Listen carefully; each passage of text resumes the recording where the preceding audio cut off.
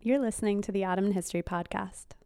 To find out more about today's topic or to check out some of our other episodes, along with maps, images, documents, and other materials related to the history of the Ottoman Empire and the modern Middle East, visit us on the web at ottomanhistorypodcast.com. Hello, and welcome to another installment of the Ottoman History Podcast. I'm Chris Grayton. And I'm Emily Newmeyer. The topic of our discussion today is Aleppo, the image of an Ottoman city. That's the title of the book by our guest today, Heghnar Watenpaugh, who's an associate professor of art history at UC Davis.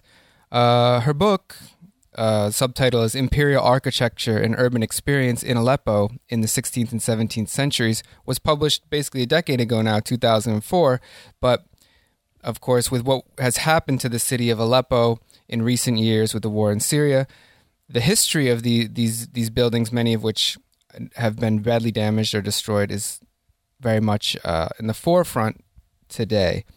Dr. Watenpaugh, welcome to the podcast. Thank you, Chris. Thank you, Emily. So what we're hoping to do today, and I'm glad we have Emily along, who's more of an art and architecture historian than myself, we're going to talk about how to think about buildings and architecture and their place and their function in Ottoman cities, and also think about the legal, political, and indeed social worlds within which buildings are created.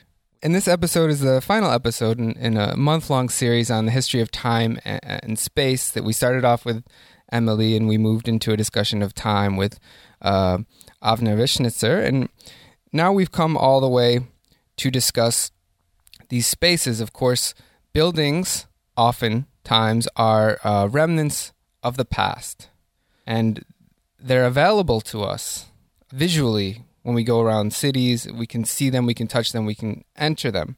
But in a lot of ways, certain aspects of buildings are lost. And one of the things that I think Heghnar does so well in her work is to recover a lot of the aspects of the urban space that are now lost to us through either documents or biographies, local biographies.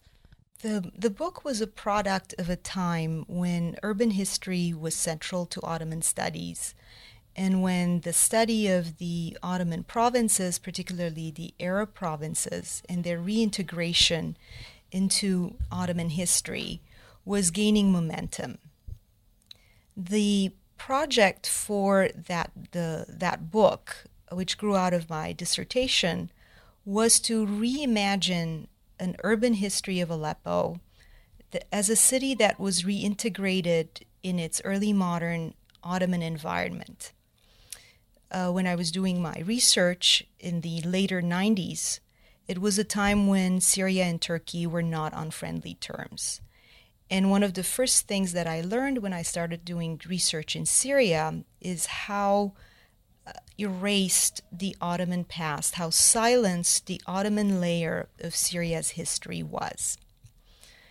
And there were many reasons for that, but one of the effects of that was a jarring impression whereby the bulk of the material remains of the cities of Syria as they stood in the later 90s were Ottoman. They were made in the Ottoman period. They were used in the Ottoman period. They were reimagined, rearranged, manipulated according to Ottoman projects and Ottoman ideas. And yet, in the later 20th century, that era was made completely invisible.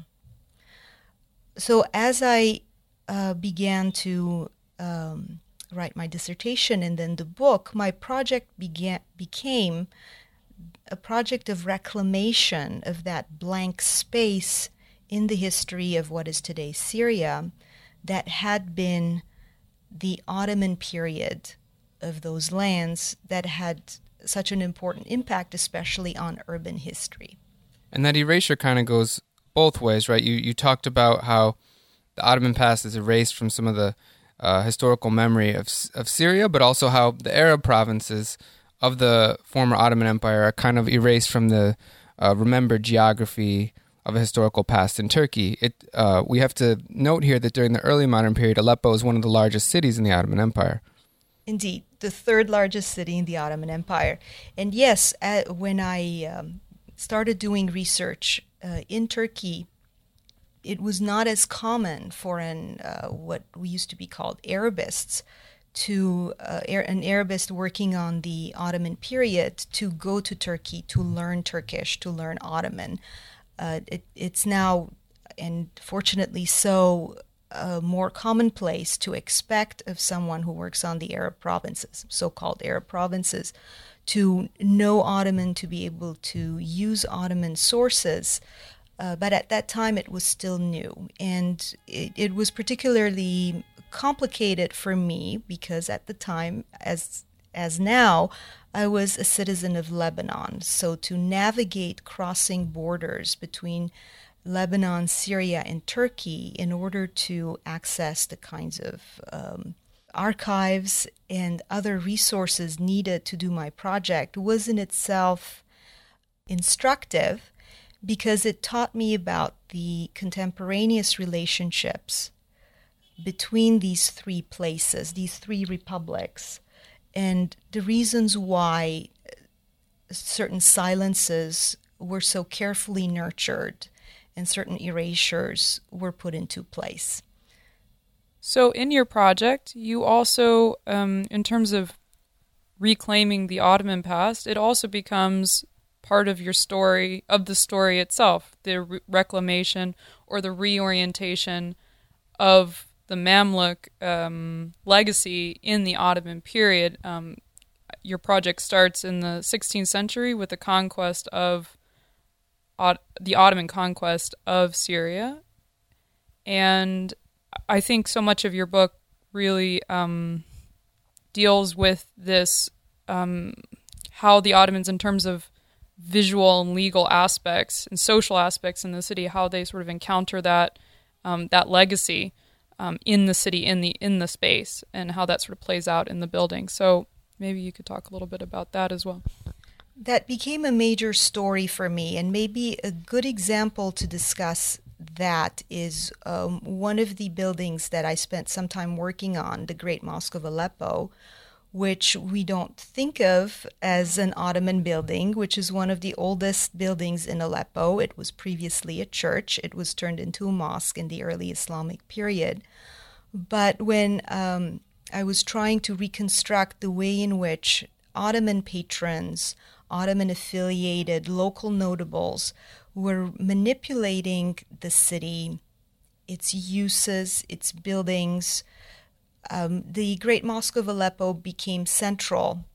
And one of the illustrations of this is that the Great Mosque of Aleppo is associated with the early Islamic period, but it is also, like many other ancient and symbolically important buildings, an architectural history of Aleppo itself. Its foundation is early Islamic. It has a beautiful, or I should say it had a beautiful early medieval minaret that was destroyed on April 23rd, 2013. And it had, as I learned during my research, a transformed facade. The facade to the prayer area, the one that faces the courtyard, had been completely transformed during the Ottoman period. However, it was transformed in a way that scholars had identified as Mamluk because it utilized the visual conventions of the Mamluk period. The Mamluk era in Aleppo, as in many other areas of Bilad al-Sham, had a very extensive architectural legacy with a very specific local visual style, with easily identifiable features such as the use of multicolored stones, interlaced voussoirs, and a number of other calligraphic styles and a number of other techniques. And previous work on the Great Mosque had identified that particular space, which is a beautiful entrance to the Haram, as a Mamluk building. However, it has an Ottoman period inscription that names the patron, it names the Sultan. It is very much an Ottoman type of inscription. So one of the things that I did as an urban and architectural historian is to spend time staring at a building, staring at a space, and to learn to peel away the layers of building, peel away the layers of perceptions, peel away the resonance that a particular building has in the present in order to excavate what it must have meant in the early modern period and how we can retrieve that history today and for what uses. I think what you're saying is really interesting and is so important to remember when we talk about architecture, because the way cities work, it's not that it's, in some cases it's the case, but we're so focused on the sort of origin moment of a building, right? Sort of this is an Ayyubid building, this is a Mamluk building, this is an Ottoman building. And we define these buildings by the moment of its creation, if you will.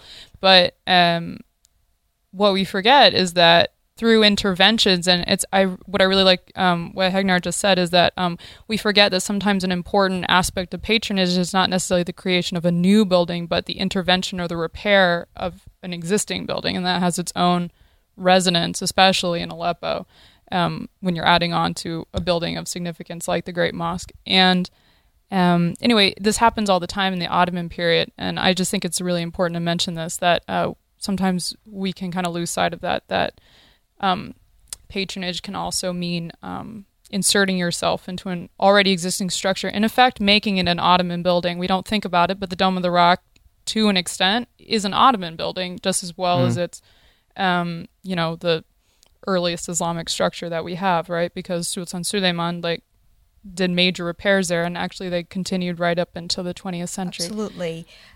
What you're talking about, Emily, is two different kinds of architectural history. A certain kind of architectural history, which is perfectly valid and interesting, focuses on the creations of buildings, the moment of origin, the moment of conception. Another kind of architectural history would focus on every moment of a building's history, its ongoing use or non-use, its continued manipulation. Of course, when you're dealing with buildings that have continued relevance, that are important shrines or that have some kind of important use, they are often continually manipulated by successive generations of urban dwellers. For the type of architectural history that I'm interested in, which has something to do with the cultural history of buildings, the cultural history of cities, I am very interested in the continual manipulation of buildings and spaces and the meanings that these manipulations convey. One of the things that's characteristic of the Ottoman period is the awareness that Ottoman patrons seem to have about the historic resonance of certain sites. So they continually revisited the same sites in order to change them, manipulate them, add entrances, shift the position of the entrance, add additional resources to the foundation of the building. And that is a way in which we can follow the perception of these sites by urban dwellers, or at least by some urban dwellers, their continued relevance in the everyday lives and ritual, religious, or political lives of urban dwellers. من عيسى مقدموا للمرحلة جودي ما عاقهم على المسير من ما جودي مات الكرم بعدهم والعز والجود يا عيوني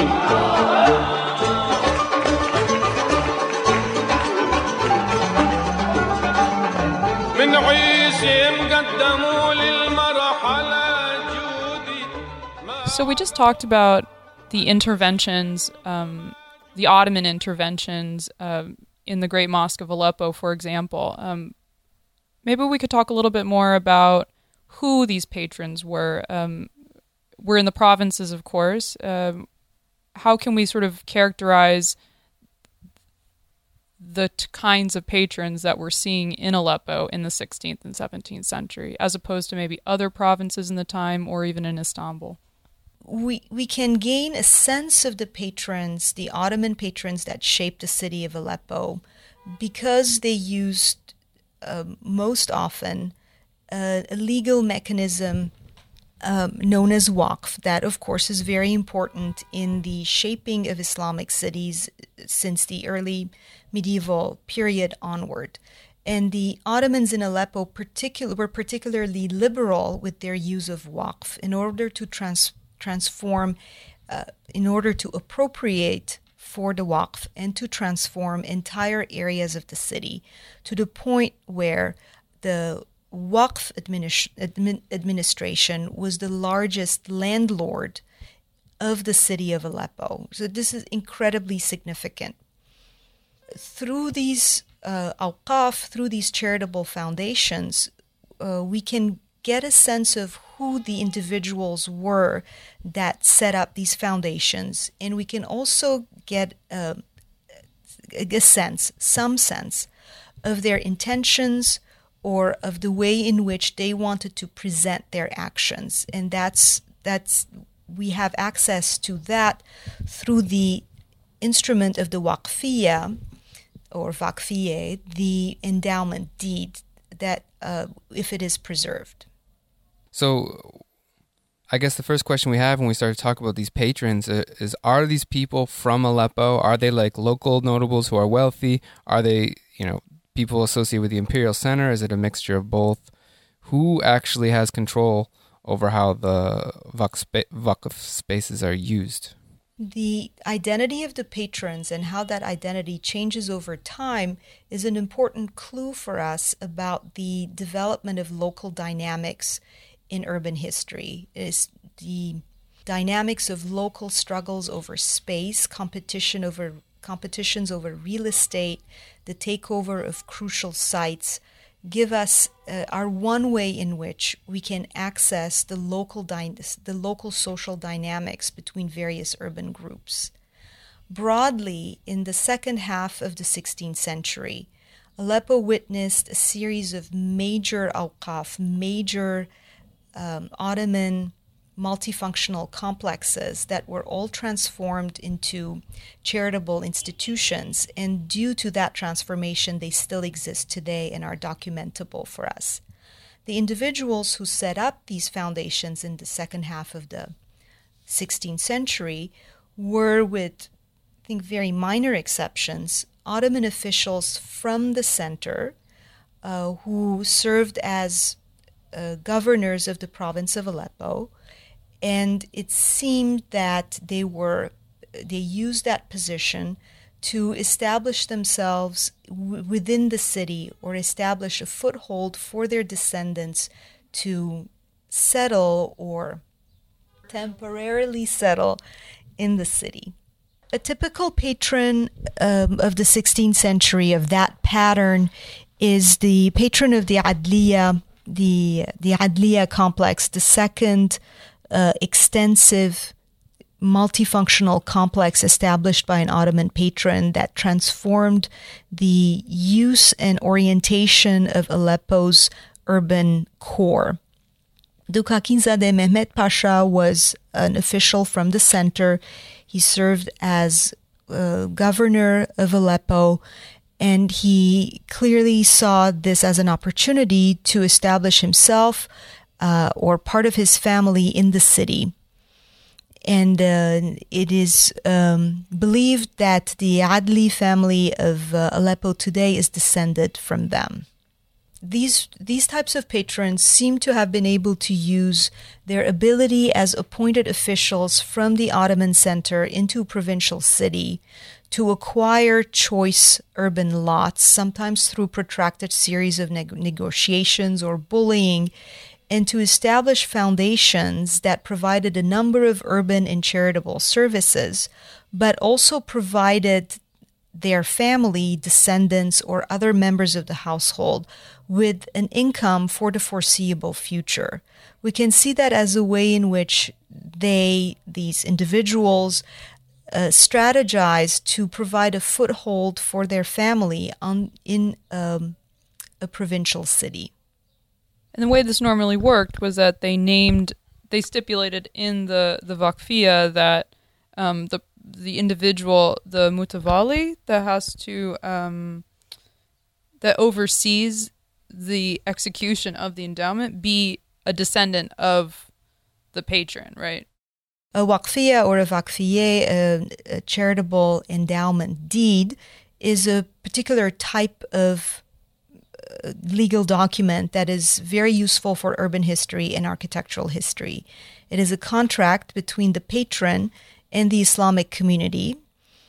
It follows a particular pattern, and it's a snapshot of the intentions of the patron at the moment of foundation of the institution.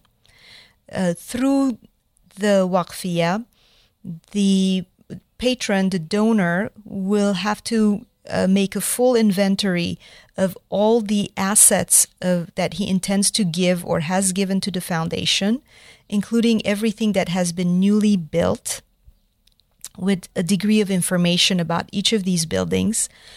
And he will, usually he, though there are some she's, he will list the conditions for the operation of the endowment. What is the mandated use for the various parts of the building?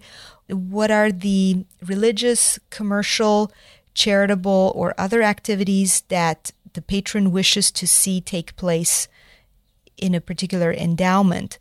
And the waqfiyya document is also the place where the patron will lay out his intentions to benefit certain individuals. More often than not, a patron will intend the foundation to provide material benefit to his own family or members of their household. One of the ways to do this, as you said, Emily, is to give specific appointments, jobs within the foundation to specific individuals or lines of descendants. For example, the mutawalli or overseer of the foundation should be a member of my lineage, or you can also have outright grants, 50 gold pieces a year for descendants of my son, that sort of thing. So this allows us as urban historians to trace the income base of an emerging Ottoman elite within Aleppo. Of course, things change over time. So the patterns that were prevalent in the later 16th century in Aleppo are transformed in the 17th century and later. One of the things I think is so interesting about what you just mentioned in terms of that what the Vakfiyeh shows us in many cases is it won't actually give you much information about the visual aspects of a building. It won't usually tell you, it won't really give you any kind of architectural information, but one of the reasons they're so interesting as historical documents is that they're, in a lot of cases, the only means to recover other aspects of patronage that aren't otherwise obvious. For example, in many cases, like in terms of a mausoleum, there's a stipulation that there should be Quran readers reciting the Quran at the windows onto the street. Also, a lot of times there's stipulations talking about making provisions for oil and candles for the lighting of the minarets during Ramadan. So it's very interesting that you can sort of recover. We're talking about time and space this month. To try to recover the sounds and the smells and these sort of and the lights, these intangible elements that we don't see anymore, but it can really bring to life how this building was used and encountered. And that's the urban experience you talk about in your work a little bit, going beyond the physicality of the building itself. Something you mentioned that's very important is how these families used patronage as a way of establishing a kind of foothold, embedding themselves into the geography and the property structure of the city, and thereby becoming local elites when they were actually originally from the outside. And we can see this pattern, I know, throughout Syria. We see it in Damascus as well. We had a podcast with Zoe Griffith, not about urban architecture, but rather about mulberry trees, that witnessed one family going through a similar process of localization, essentially, which raises the question of the Imperial. So you talked about how with the Ottoman conquest of Syria, we have this phenomenon of patronage of Ottoman figures trying to, as we've just said, sort of leave their imprint on the city. So what I'm wondering is, was this pattern here specific to Greater Syria? Was this something we can witness throughout other parts of the Ottoman Empire as well? How does Syria fit into the larger context? There is a pattern of the 16th century, particularly the later half of the 16th century, that I'm pretty sure extends to all of the areas that were previously Mamluk, that were integrated into the Ottoman Empire after 1517, after the Battle of Marjdabiq, where outside of Aleppo, of course, where the Mamluk Empire reached its end and was integrated into the Ottoman Empire.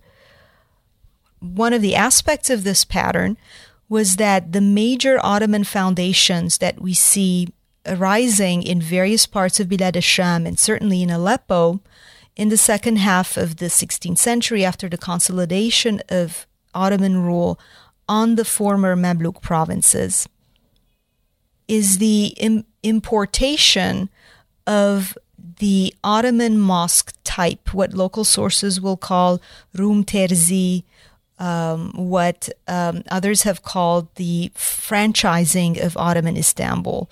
This is a process whereby the Ottoman mosque model is brought into these new provinces that had in their mosques, as well as other kinds of architectural spaces, a different practice of space.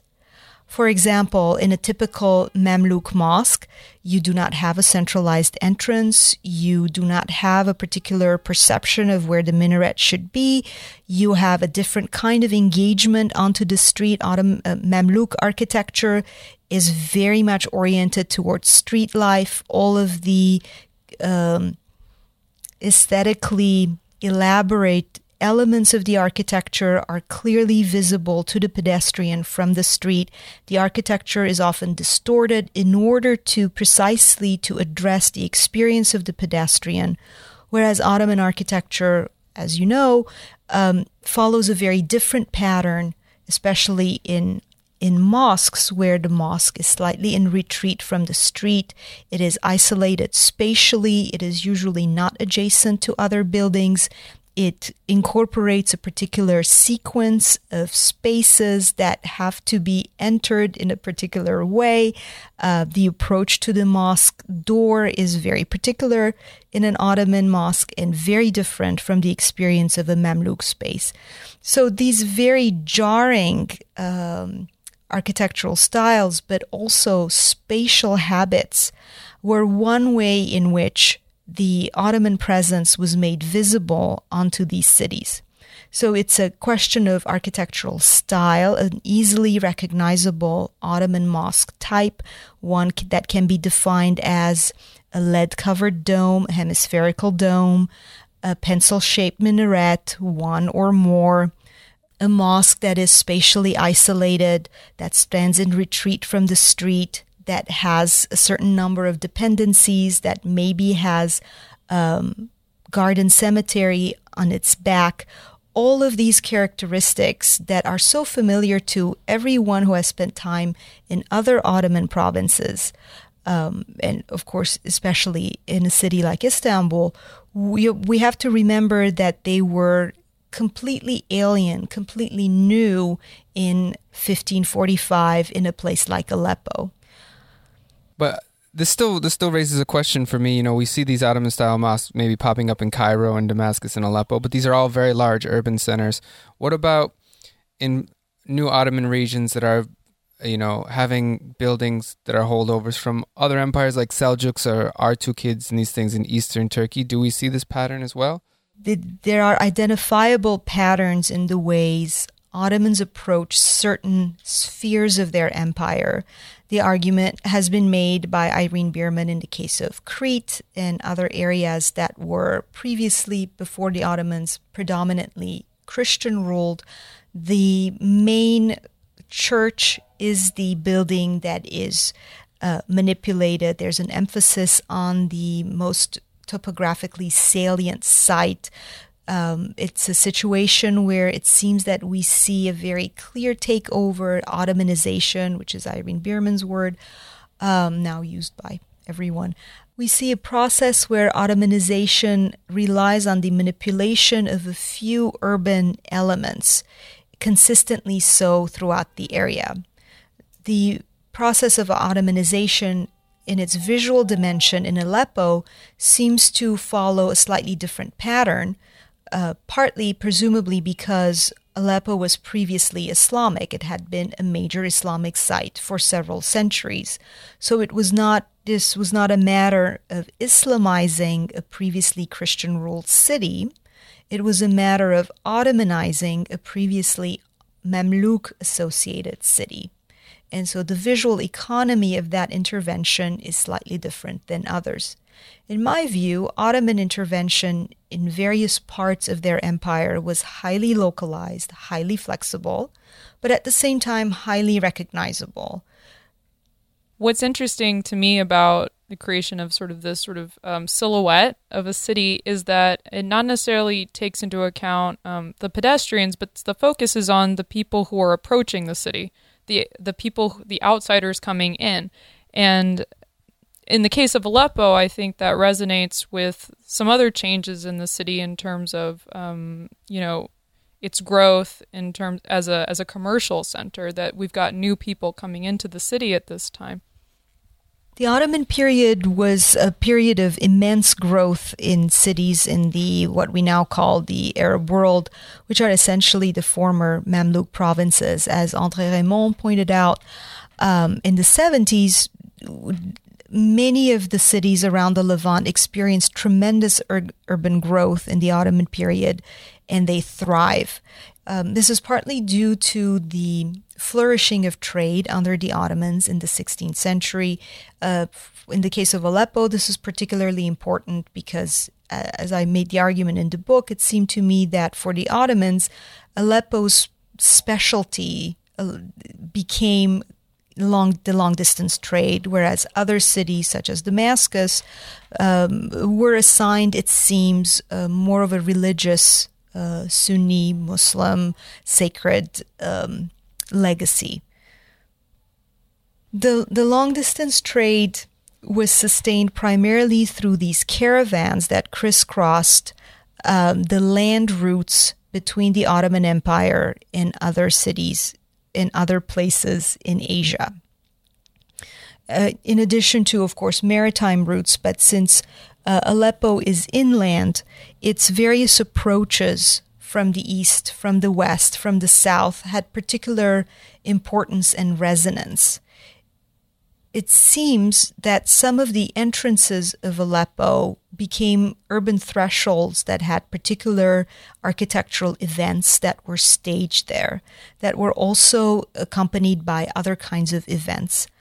For example, the Bab Antakya, the western gate of Aleppo, and the one that leads crucially onto the commercial area that the Ottomans invested so many resources in.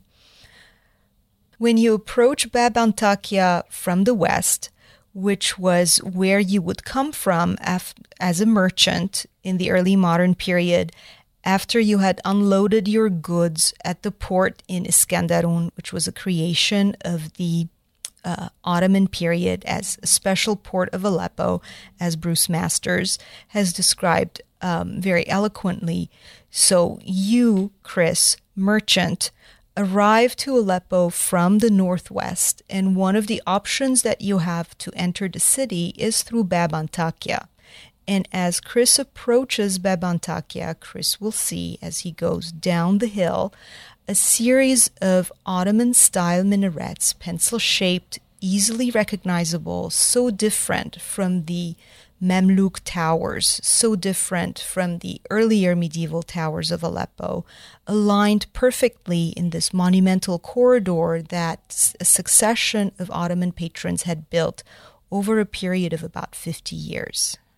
So in a lot of ways, when we think about who encounters the city, the question comes up, we've talked a little bit about the patrons, but also the other side of the coin, and when we talk about architecture and urbanism, are, the people who encounter the architecture. So to what extent I'm curious, to what extent would you say this Ottomanization of the city was done with a quote unquote local audience in mind? Were there like different layers of meaning to different audiences in the city? And maybe even in Aleppo, as you just discussed, maybe the question of who's a local, who's a foreigner, who's an outsider is a little complicated. Since the book, I have become very interested in urban peripheries and the staging of transitional zones between the countryside, productive or non-productive, and the built-up city itself. Since I wrote the book, I discovered a wonderful Venetian manuscript that is held, of all places, at the University of Minnesota, the James Ford Bell Library. It is a manuscript by Ambrosio Bembo, who is a Venetian noble. Bembo's manuscript features a commissioned engraving by Grelot, which is a panorama of the city of Aleppo.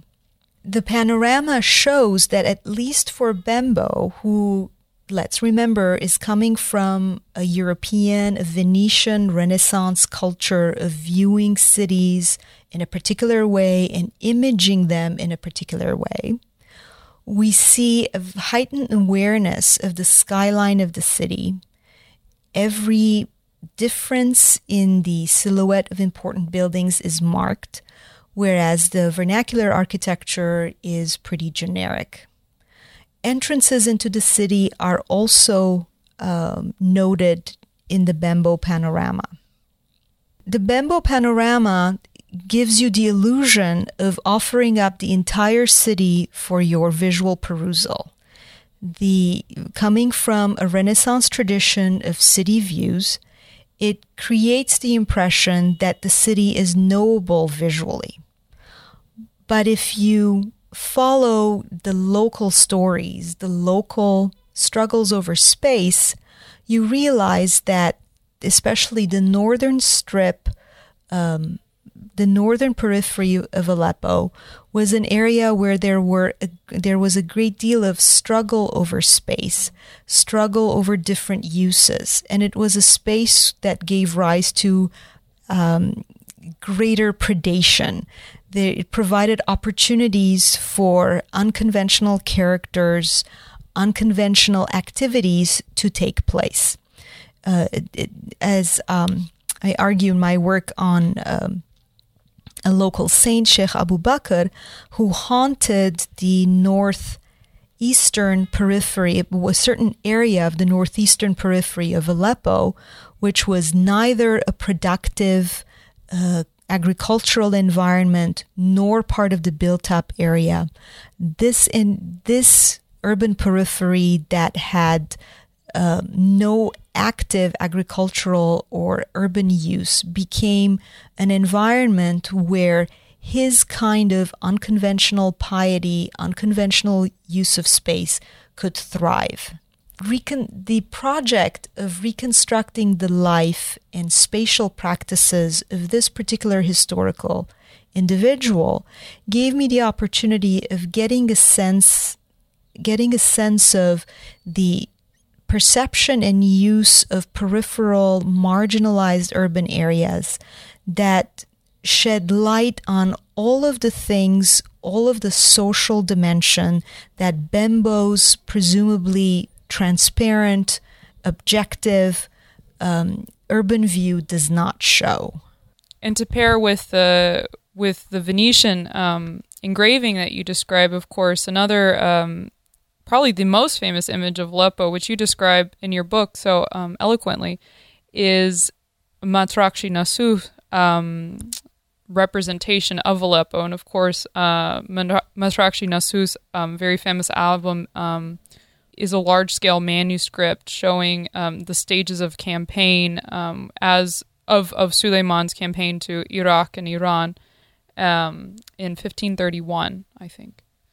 And in Matrakshi Nasu's representation of Aleppo, as is the case in most of the representations of the cities. And this album, of course, is really important because in most cases it's the only, or if is the first representation of any Ottoman cities. It's a very early, relatively very early manuscript, so it's very important for urban studies. But in almost all the cities, the ramparts, the walls are very important. And when you look at pretty much the entire album, most of the cities are represented sort of as this sort of it's very neatly described by a wall, and then outside that is just sometimes even like just plants or animals. It's sort of, there's a very clear distinction between the urban and the rural, right? So what you're talking about is, and I mean, of course, that probably wasn't even the reality, at his time period, right? This is sort of his ideal understanding of what a city was, right? But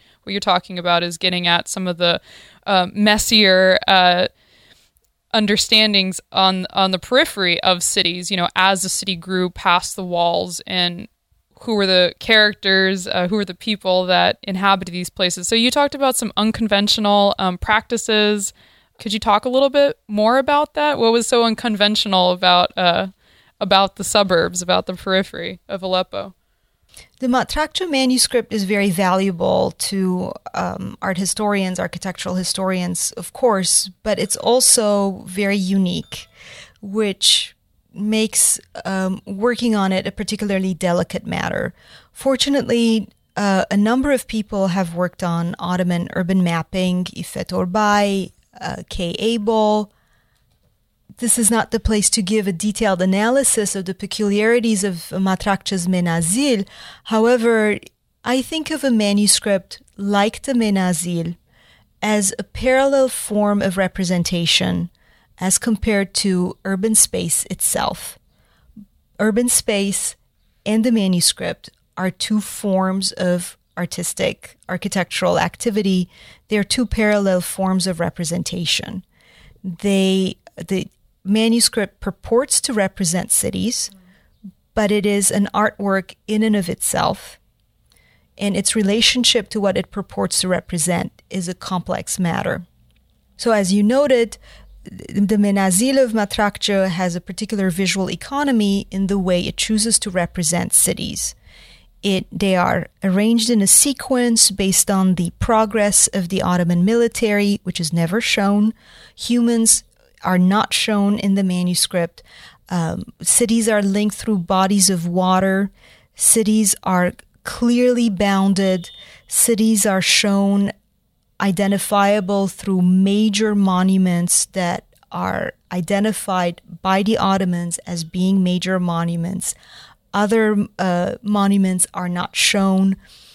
The Menazil is extremely valuable in that it gives us a sense of what some in the Ottoman central administration seem to have considered important to note about cities that were already Ottoman, as opposed to other manuscripts with urban views that show images of cities that are not Ottoman, that are yet to be conquered, or that have not been conquered.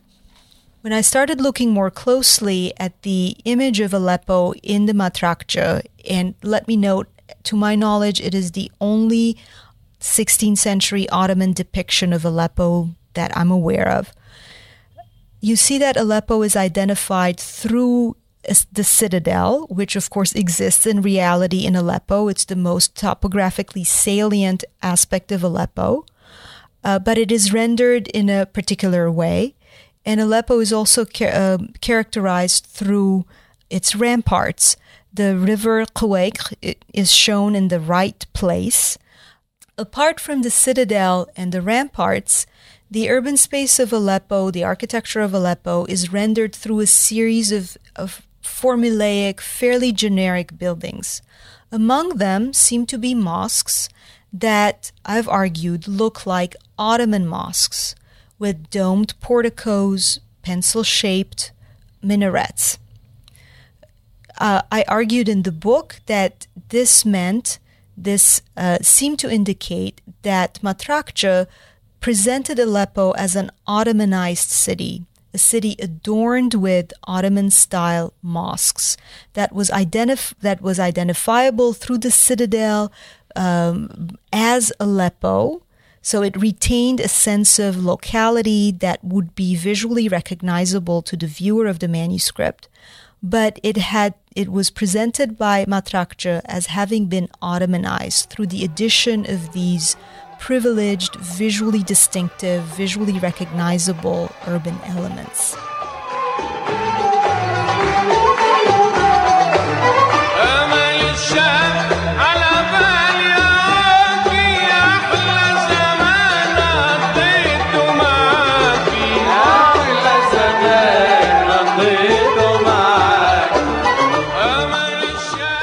The pattern that we identified earlier about the transformation of Aleppo under the Ottomans in the 16th century is really an artifact of the later half of the 16th century.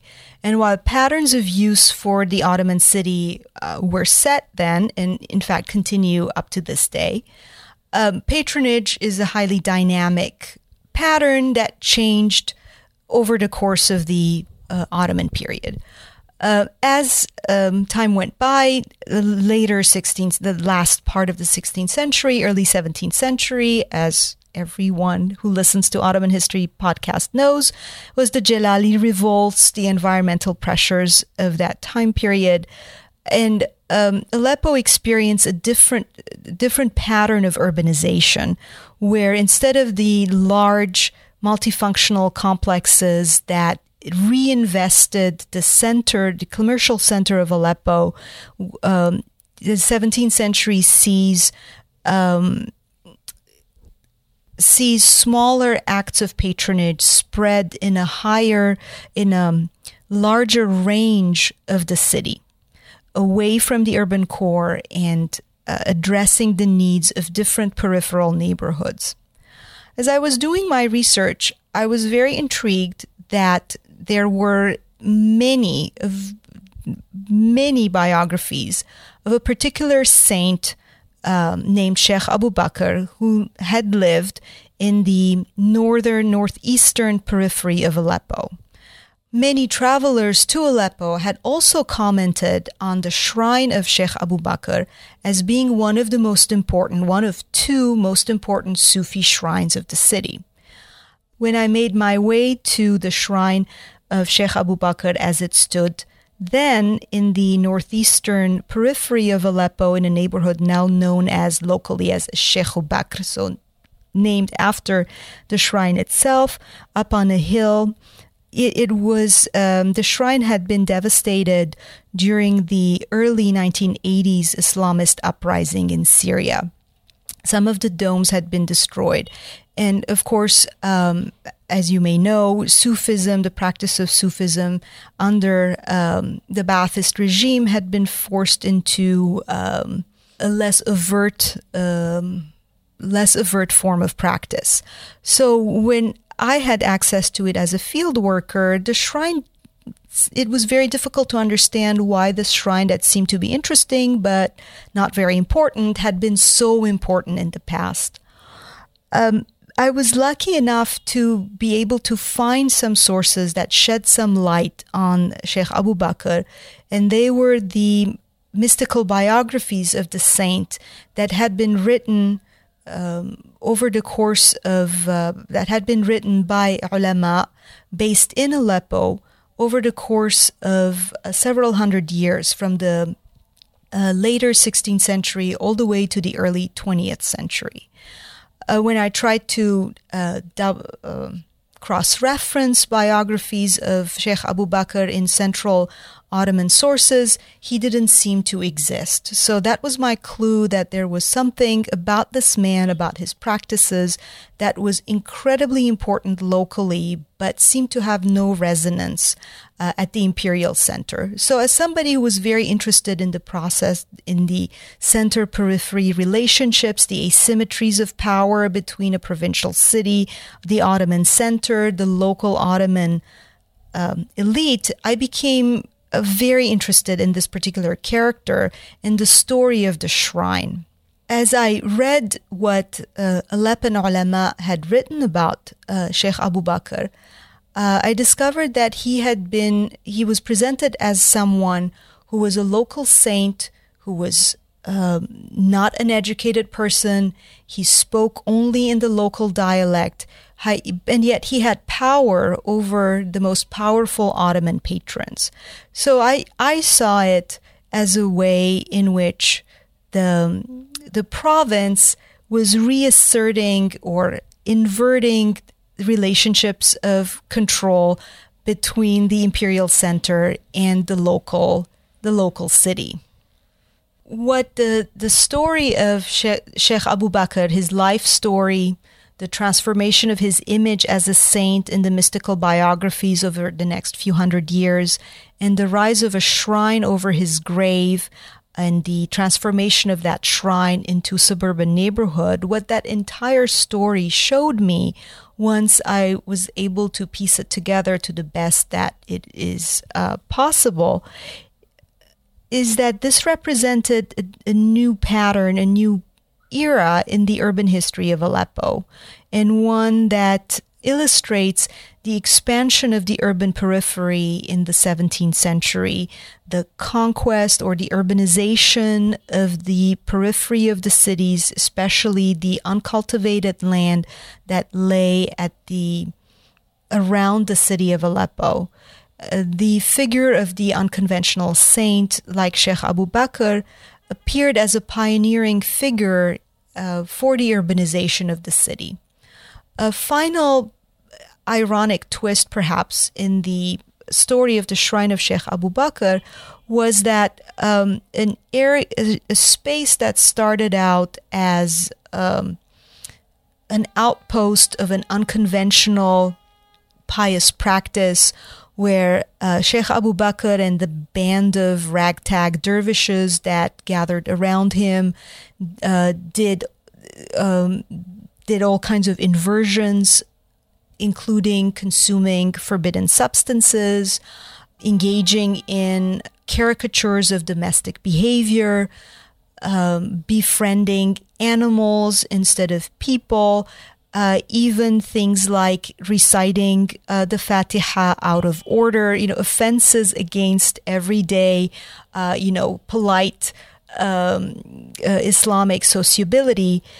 The irony for me was that this area of the city that had housed this unconventional community of dervishes was, after the death of the saint, co-opted through a series of stages into the urban order of the city, the urban imperial Ottoman order, and eventually, by the early 17th century, became a privileged Ottoman foothold onto the countryside, to the extent that Ottoman governors sent to Aleppo now chose to reside in the shrine of Sheikh Abu Bakr, and sometimes chose to be buried there.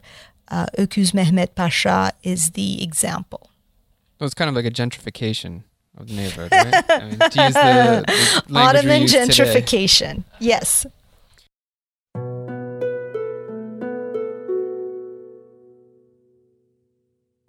So I'm sure that anyone who's listening to this podcast has in their back of their mind that, as we talk about the interventions over time, the transformations of Aleppo as a city, is that at the current moment, Aleppo is in the middle of another major intervention. I don't know if we even really want to call it that, but it is in the process of a pretty significant urban transformations. In February, a group of us who work on Aleppo, are Halabiyat specialists, as we say, met in Montreal at a conference organized by our colleague Stefan Winter.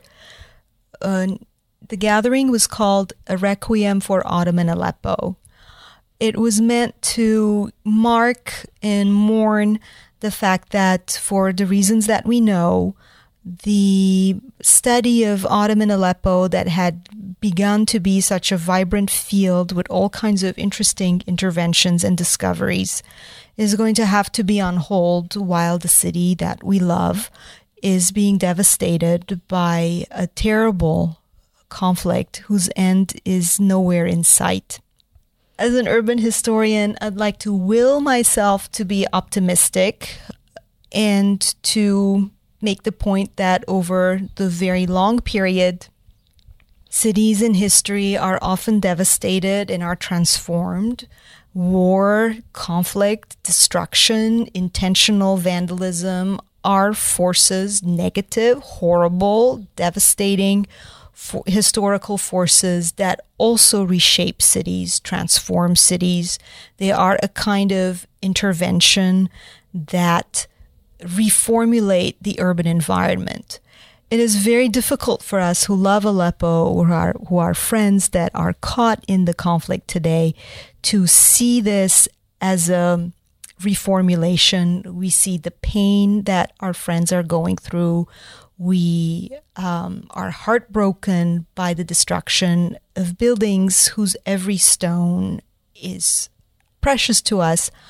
It's very difficult as an urban historian to feel that the slides and the digital images that I've taken over the years in Aleppo are now historical documents of sites that are damaged or no longer there.